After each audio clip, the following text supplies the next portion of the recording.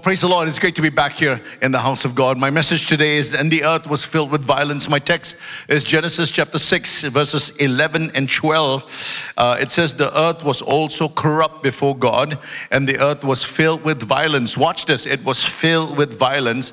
So God looked down upon the earth, and indeed it was corrupt, for all flesh had corrupted their way on the earth. What we are seeing today in society is a degree of violence, the likes of which we have never witnessed before. And this escalation of violence is in our streets, it's in our schools, it's at our workplace, it's in the families, and for goodness sake, it's in our public transportation, and it's all over the social media, and people are fighting everywhere at the slightest provocation. And I'm appalled at the degree of senseless violence today we're watching. One of the things that Jesus told us in the last days is we're going to see an escalation of the spirit of murder and the spirit of anger that would be unleashed by Satan. My focal point today is the sixth commandment. It's just 4 words. You shall not murder. Exodus chapter 20 and verse 13.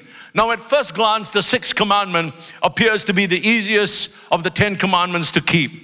Most of us have probably never killed anyone before, and my guess is that most of you have no intentions of killing anyone in the future. Amen? My guess is also probably there are not more than 5 assassins in Cornerstone. Amen. So why waste time on this subject? Well, let me just give you some revealing statistics on this matter.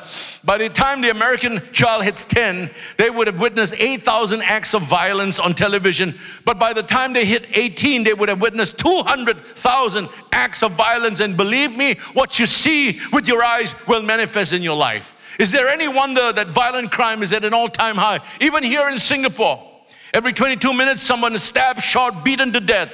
In fact, globally, young children are now more susceptible to die from violence than they are from illness or sickness. Let's face it, we live in a very violent society. The first sin in the Bible resulted in man being alienated from God through one act of disobedience. Our fellowship with God was fractured and it was severed.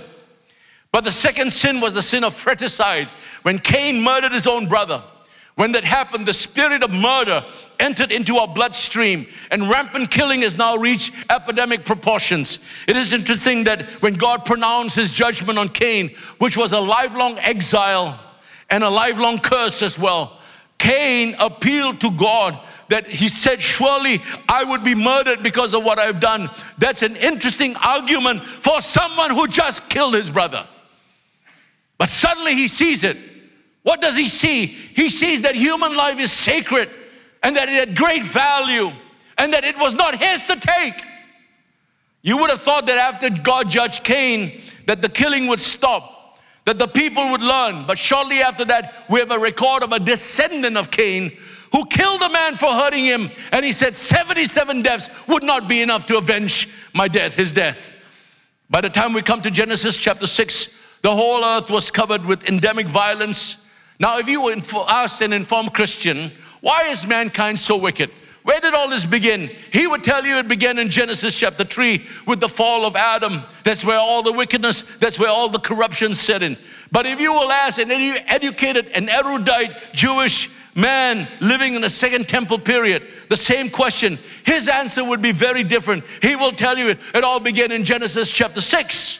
Yes, it is true that in Genesis chapter 3, it records to us the entrance of sin into this world. But in Genesis chapter 6, the Watchers, which is a group of angels, were blamed for the rapid proliferation of evil on the earth because they crossed the line and sexually intermingled with the daughters of men to produce a hybrid race called the Nephilim. And one of the reasons why God had to shorten the lifespan of human beings was to curb his bloodthirstiness, because human violence has escalated beyond imagination.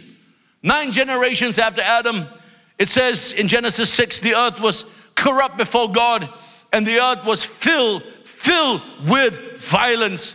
The culture of violence had become universal.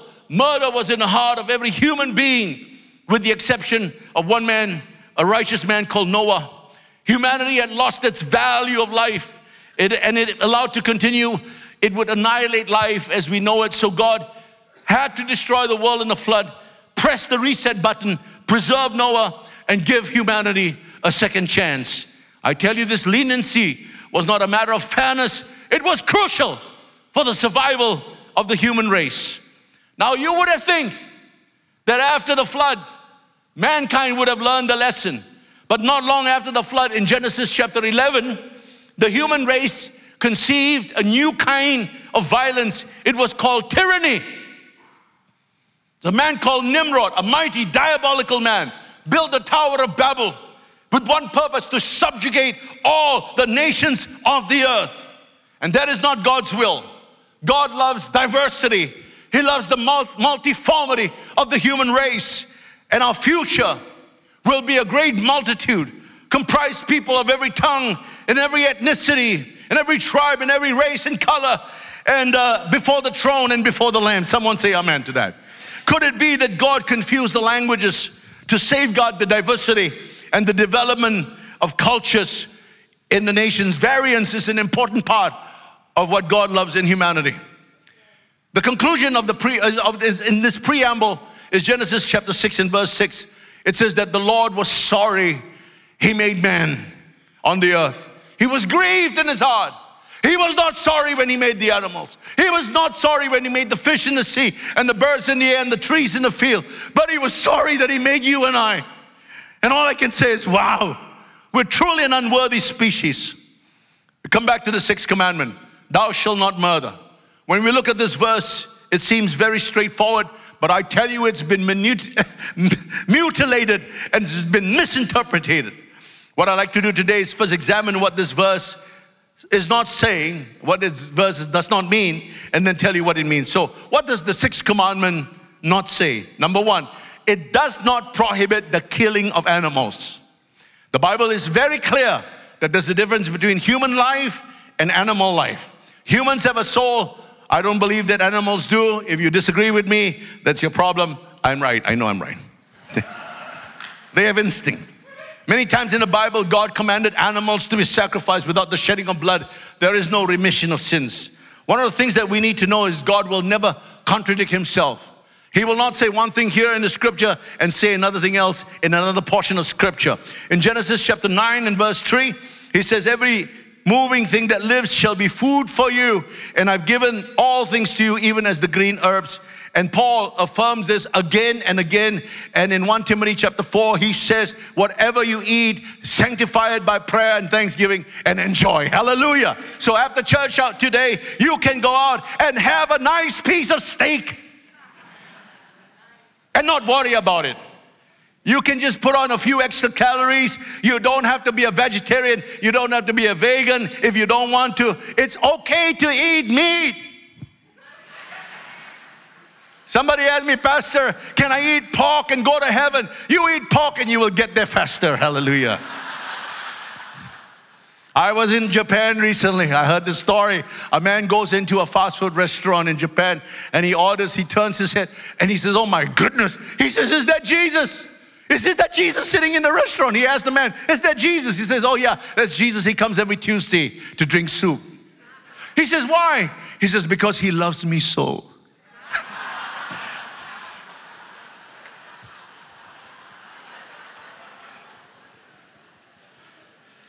In the New Testament, Peter was in a trance and he was told that what God had cleansed, we must not call unclean. But you also got to remember that Israel was an agrarian culture and they had animals that did their work for them. So God expected them to treat their animals well. So Proverbs chapter 12 and verse 10 says, a righteous man regards the life of his animals. So if you have pets, you are supposed to treat them well. The only problem is sometimes we are kinder to our pets than we are to people. And people will protest and fight to save a stranded whale. But they wouldn't think twice in killing an unborn fetus. That's very wrong. Well, very wrong. It does not, number two, it does not prohibit capital punishment. I know Singapore is under a lot of flack for that. But I think we made the right choice and decision. Did you know that God Himself commanded capital punishment? In fact, the penalty for the first to the 7 commandments in the Bible was the death penalty. Oh, I'm glad we're not living in the Old Testament. Leviticus 24 and verse 17 says, whoever kills any man shall surely be put to death. The principle here is very simple. A life for a life, an eye for an eye, a tooth for a tooth. Now, if we live in a society where it's all justice without any mercy, then an eye for an eye and a tooth for a tooth will leave everyone blind and toothless. Justice must be tempered with mercy. Justice is one side of the coin, mercy is the other. You need both. And I heard, this has to be verified, I heard that they bring the judges on the bench to the prisons to witness the caning process, because it's quite brutal and it's quite horrifying. So that when they're on the bench and dispensing justice, they will remember the whole process and how the prisoners had to suffer and endure those painful whips. And I tell you, it tempers them so that when they are giving their judgment, they are not trigger happy. And that they would temper their judgment with mercy. Hallelujah. Now, to maintain order in society, God has delegated this capital punishment and authority to the government. Do you know that the Bible, in Romans 13, calls government civil servants ministers? I'm a minister in the house of God, but they are ministers in the public sphere. In the Old Testament, capital punishment was carried out almost immediately, interestingly. Now, God does not prohibit capital punishment. Some people might say, you know, Pastor, I don't think capital punishment really deters criminals. Let me tell you, it does the one executed. I can guarantee you that guy is not going to rape or kill anyone anymore. Amen. Number 3, it does not prohibit war. Look at the Bible verse again. It says, thou shalt not murder. It does not say thou shalt not kill. And killing and murder are two very different things. And this is not just semantics. What's involved in murder is premeditation. And what's involved in murder is motive. And in Ecclesiastes chapter 3 and verse 8, Solomon says, there is a time for war and there is a time for peace. All through the scripture, we find God commanding Israel to battle enemies. Why? Because there is something in life that is just worth fighting for. It's right to protect and fight for innocent people. It is right to fight and protect your family. If somebody charges me with a knife, I tell you this, I'm going to take my wife and put her right in front of me.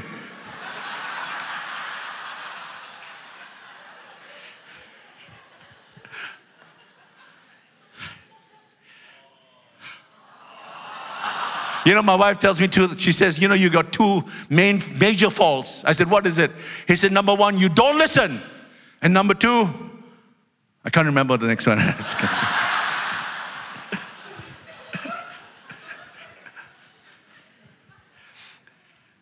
You know, in the American Civil War in the 1800s, the bloodiest war America has ever fought, 620,000 soldiers died to put an end to the tyranny of slavery. It was a terrible war, it was a bloody war, but it was a just war. And I believe the war on terror is also a just war, when you know what they have done to people that were tortured and killed and raped and treated in unspeakable, inhumane ways, especially the Christians. All that is necessary for evil to triumph is for good men to do nothing. So what does God mean when he says, you shall not murder? I'm going to show you what our Lord Jesus interpreted this verse in Matthew chapter 5 and verses 21, 22. He says, you have heard that it was said of old, you shall not murder, and whoever murders will be in danger of judgment. But I say to you that whoever is angry with his brother without a cause shall be in danger of judgment. Whoever says to his brother, Raka, which means idiot, by the way, shall be in danger of the council, and whoever says, you fool, shall be in danger of hellfire. What Jesus is saying here is there is more than one way to murder a person. Most of us here were far too civilized to participate in any form of physical murder, but we wouldn't think twice in wishing somebody dead. And Jesus said there's no difference in that. It's the same thing as murder.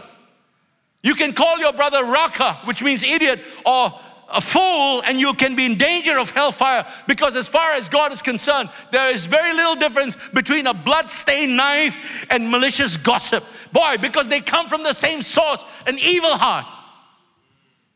Malice, anger, hatred, resentment, terrible things, my friends.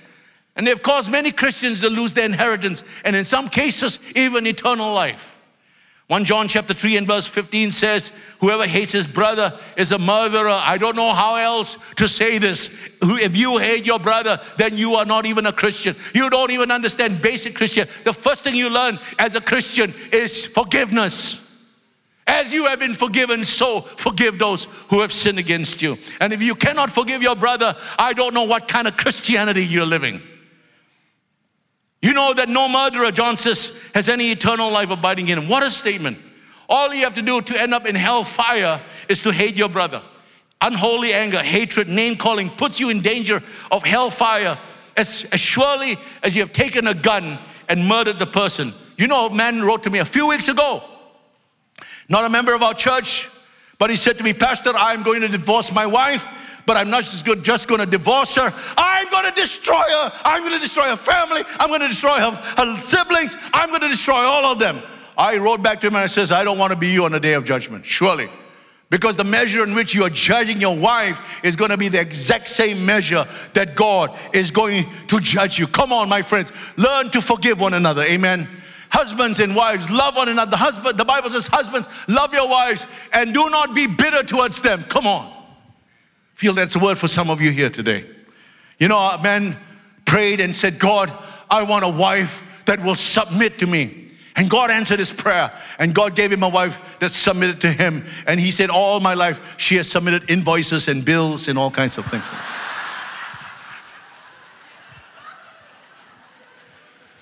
Another man said, I never killed anyone before, but I read the obituary with awful lot of glee in my heart. Wow. You know, anger is a very toxic emotion. It's the only emotion we know today that is directly related to cardiovascular risk and heart problems. Why? Because it's like driving a car. You're stepping on the accelerator and the brakes at the same time. One part of you want to walk away and the other part wants to, to stay and fight. My advice to you, walk away all the time. It's not worth it. Don't let the sun go down on you. Somebody pushes you, walk away. Turn the other cheek, my friends. Don't let anger ramp up the psychological strain that's already in your heart. And you can imagine if you're angry all the time, what it does to your physiology.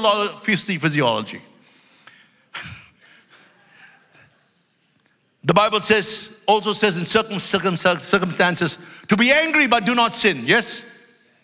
I tell you, anger really was created by God to protect the innocent. When we see the innocent blood being spilled and abortions being done and the poor being oppressed, we are supposed to get angry. And this anger is to provoke us to get out of our comfort zone and do something about it, man. Some of you have been sitting down here in the church for many years listening to sermons and all you do is get fat. F-A-T. Now, having said that, how does this commandment apply to us today? God says 4 things. No to 4 things. Number 1, God says no to suicide. I tell you this, my friends, we've got to pray against the spirit of suicide. It's targeting our young people. 800,000 people die every year of suicide, and many more attempt unsuccessfully to commit suicide. It's interesting that, did you know in Asia, South Korea is the #1 country for suicide? And I think it has to do with the whole shame culture that's very predominant in our Oriental circles, but also with the way they look. The beauty thing in South Korea is so big, and if you're not pretty, if you're not handsome enough, I praise God, don't fall in that category, but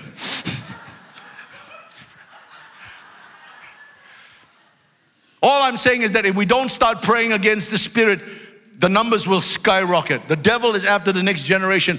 It used to be old people committing suicide. Nowadays, it's young people. And suicide is more than just a word. It's a statement. It's a statement that many thousands of young people are making every year. And they're saying, I reject this world. I reject my family. I reject my friends. And I reject life.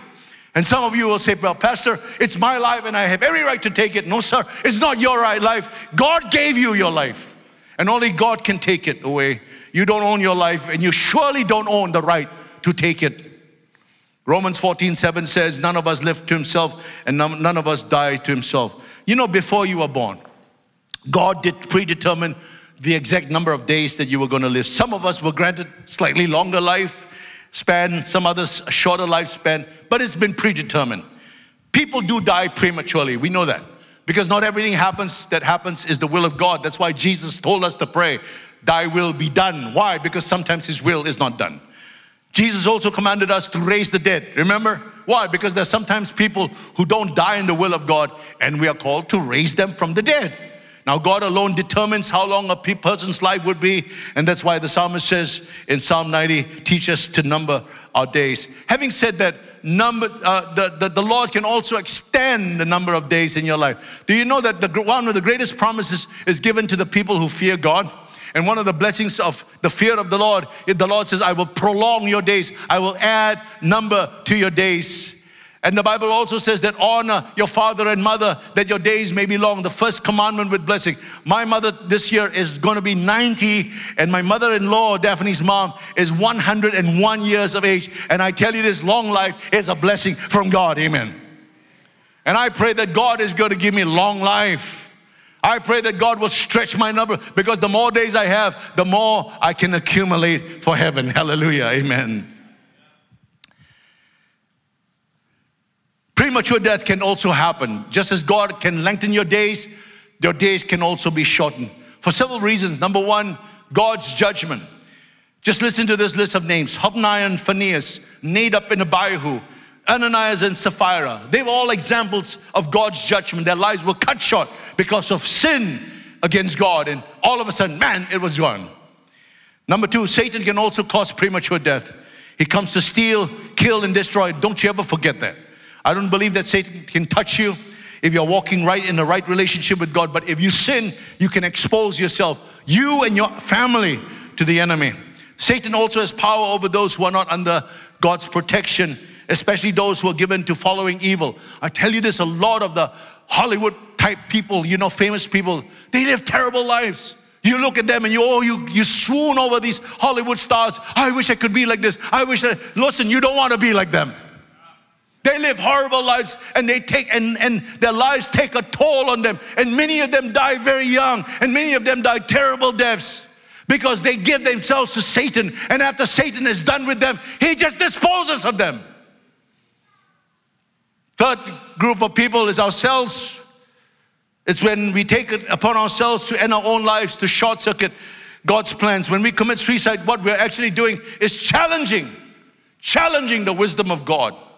And if you're here today and you've ever considered suicide as an alternative, let me tell you, that's not the way out. God has a plan for your life. Amen. No matter what, suicide is never the way out. There is hope in God. If you're breathing still, there is hope. Amen. And number four, of course, there's natural circumstances. People do die early in their lives because of circumstances, sometimes war. We don't understand everything that happens. Sometimes bad things do happen to good people, and we have no explanation for these things. We just trust the goodness of God. Number two, God says no to abortion. You read Psalm 139, and David is describing himself in his mother's womb. And he uses words like I, we, my. And it's interesting that he said, you created me. You knew I was there. You saw me. You loved me. All of that simply to say that there is a person on the inside of the womb. There is a human being inside the womb. The baby is not a blob of tissue. From a human point of view, you may have an unplanned pregnancy, but from God's point of view, there are no accidental conceptions. Woo! A mother might say, I did not plan to have you. God did. Amen. Some of you here suffer the shame of that. You know what I mean.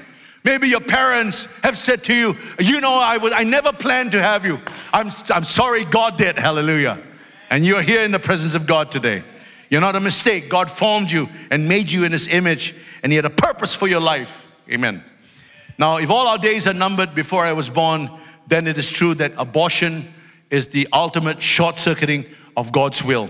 27% of all pregnancies in Singapore end in abortion. That's 1 in every 4. It's a large number, my friends. One of the greatest victories last year was Roe v. Wade. It was overturned in the Supreme Court in the United States, well over. But did you know that since Roe v. Wade, over 50 million babies have been aborted through abortion as a result? And that's more than all the wars they have ever fought combined together. Come on. It's interesting that the Bible equates certain sins with the occult. For instance, rebellion is the same as witchcraft. Covetousness is the same as idolatry. Hatred is the same as murder. But abortion is the same as child sacrifice. And nothing exemplifies child sacrifice more than Moloch, the god of the Ammonites. And if you read Amos chapter 1 and verse 13, they were ripping apart pregnant women in Gilead to enlarge their territory.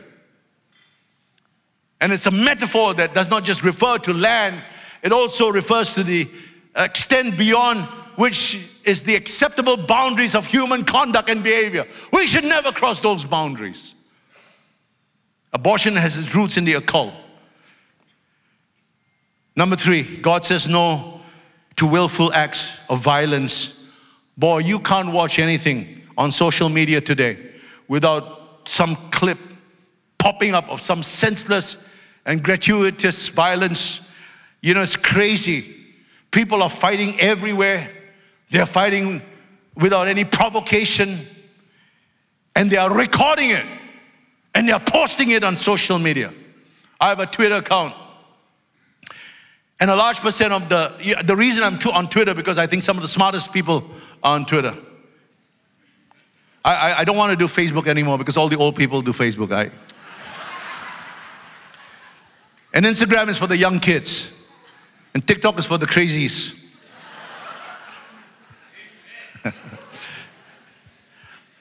But I tell you, a lot of TV programs and our movies today promote gratuitous violence. Violence is not just entertainment. You know, in the olden days, we used to go to the arena, to the Coliseum, to see two men, gladiators, fight and kill themselves. Now we just turn on the TV. All the while, God is pointing to the 6th commandment and says, don't you understand? I have a better plan for you. I don't want men driving around with baseball bats in their cars. I don't want women walking around with mace or with a flick knife in their bags. I don't want you to have triple locks on the front door of your house. People shouldn't have to live that way, my friends. As God's people, we must be humblers as doves, and we've got to learn to turn the other cheek. Never retaliate in violence. At the end of this service, you're going to go down in the car park, and it's a 15-minute wait to get out of the car park. But it's going to be a 30-minute wait when some silly guy in the front has no cash card. And then you feel this anger rising on the inside. You better listen to the sermon today. Hallelujah. One time I was in a queue in a car park, and the guy in front, it was a 20-minute wait, man. And the guy in front was fidgeting. He lost his cash card. What do you do? So being a kind soul that I am, I went up to him and said, sir, is there a problem? He said, I don't have my cash card. It's lost. So I gave him my cash card. $20. Oh, I could feel the anger rising on the inside of me. Paid his thing. He went happily. I went back. Then my turn came. And then I put my cash card, and it didn't register because once you registered once, you can't register twice. Now I've got 20 cars behind all angry at me. Many years ago, there was a lady in our church. She was engaged to marry to this man. The guy is a class A jerk. Very violent, aggressive man. I begged her, I said, please don't marry him. Please don't marry him. He heard what I said to his wife to be. He came to me, stormed into my, I literally pushed the door open, stormed him out. He raised his hands to hit me. I closed my eyes and I said, incoming. He was gonna hit the daylights out of me. He was a big guy, you know. He was, and his fist was just a few inches over my face, and he's like, you know, and he says, don't you ever interfere in my business again. And he stormed out of my room. And I stood up, closed the door, and listened to what I said. I stood up and I said to God, I said, Lord, I want you to hear what I'm going to say to you. I forgive him in Jesus' name. I want you to forgive him, and I do not hold this against him on the day of judgment. I prayed that prayer. I felt the immediate release. 5 minutes later, he comes crying. He said, I shouldn't have done that, Pastor. I said, I forgive you in Jesus' name.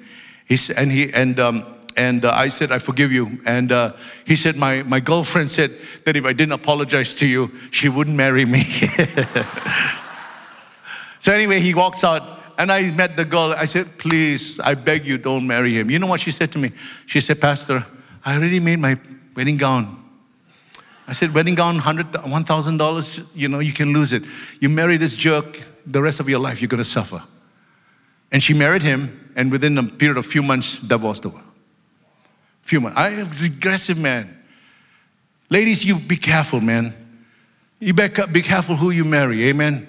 There was a man, make sure you get your Boaz, hallelujah. Your Boaz. Or else you will find someone who will beat your ass, you know. You don't want, Boaz has got some cousins that good for nothing ass and that lazy ass.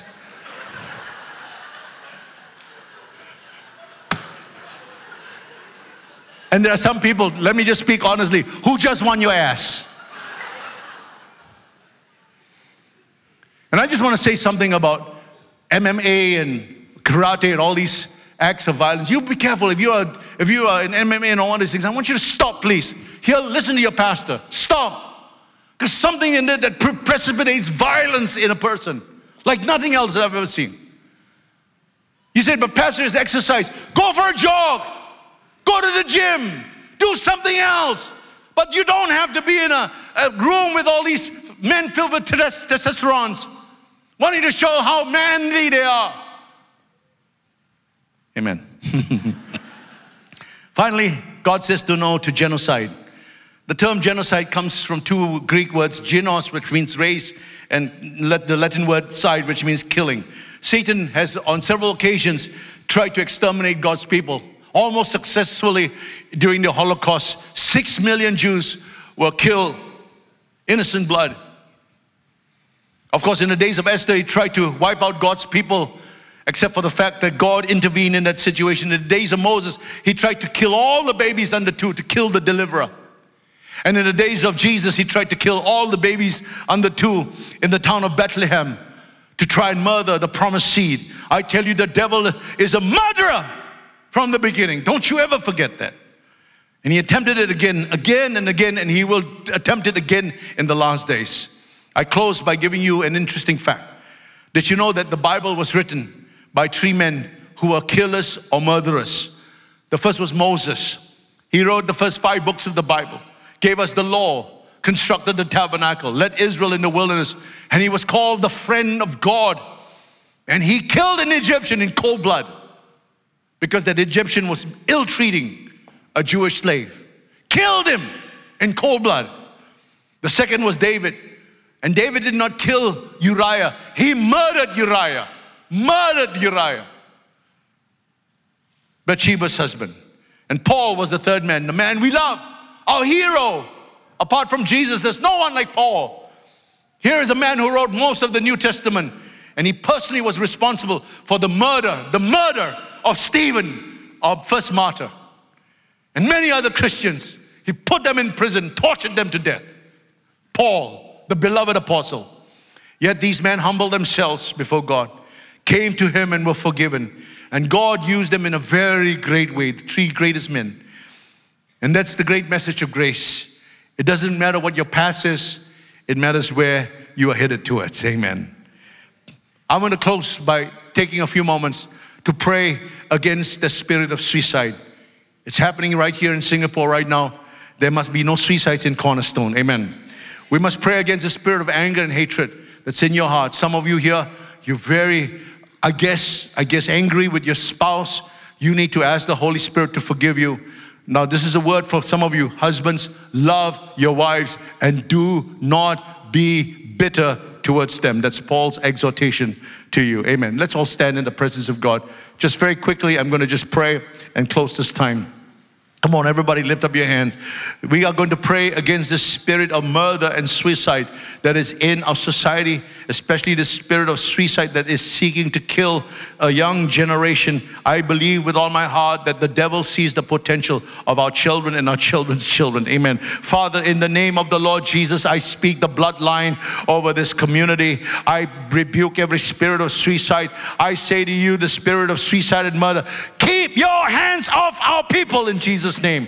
I speak the blood of Jesus over this house, and I pray, Lord, that you will pour church to them. I pray, Lord, that there'll be no cancer, no divorce, no premature deaths, no suicides, no abortions, no miscarriages. Hallelujah. Shakarababa. And Lord, in Jesus' name, that you will cover this house, that there will be no divorce. Lord, in Jesus' name, watch over Cornerstone, and put a hedge of protection over your people in Jesus' name. I pray for our children and our children's children, Lord.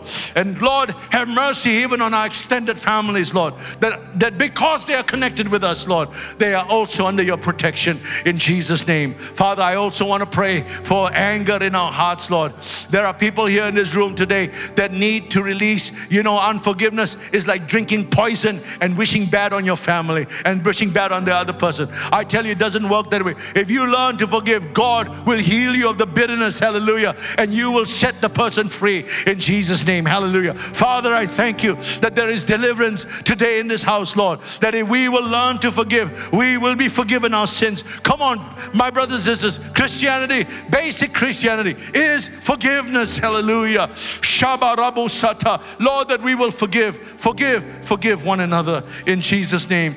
Lord, when we leave this place, let us learn to be harmless as doves. Let us always turn the other cheek, Lord. When we are pushed, when we are provoked, we will always walk away, Lord. Walk away, Lord. Teach us to humble ourselves before you, Lord. And I pray that there'll be no violence in this house, Lord. There will come a time in the future, Lord, where the Christians will be persecuted, where Christians will be attacked, Lord, where we will be called names, Lord, and then our properties will be taken away from us.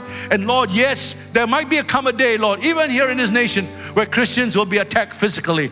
But when that day comes, Lord, I know that you will give us grace, Lord, to bear whatever the troubles may be, Lord, in Jesus' name. So I pray for this house, Lord, that you would bless this house with every spiritual blessing.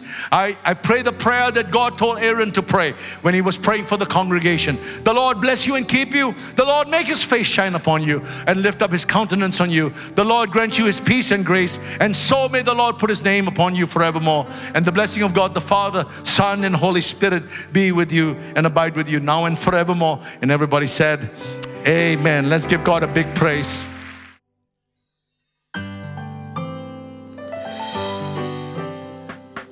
You've just listened to a production of Cornerstone Community Church. Please note that all unauthorized reproduction, distribution, or sale of the recording is prohibited.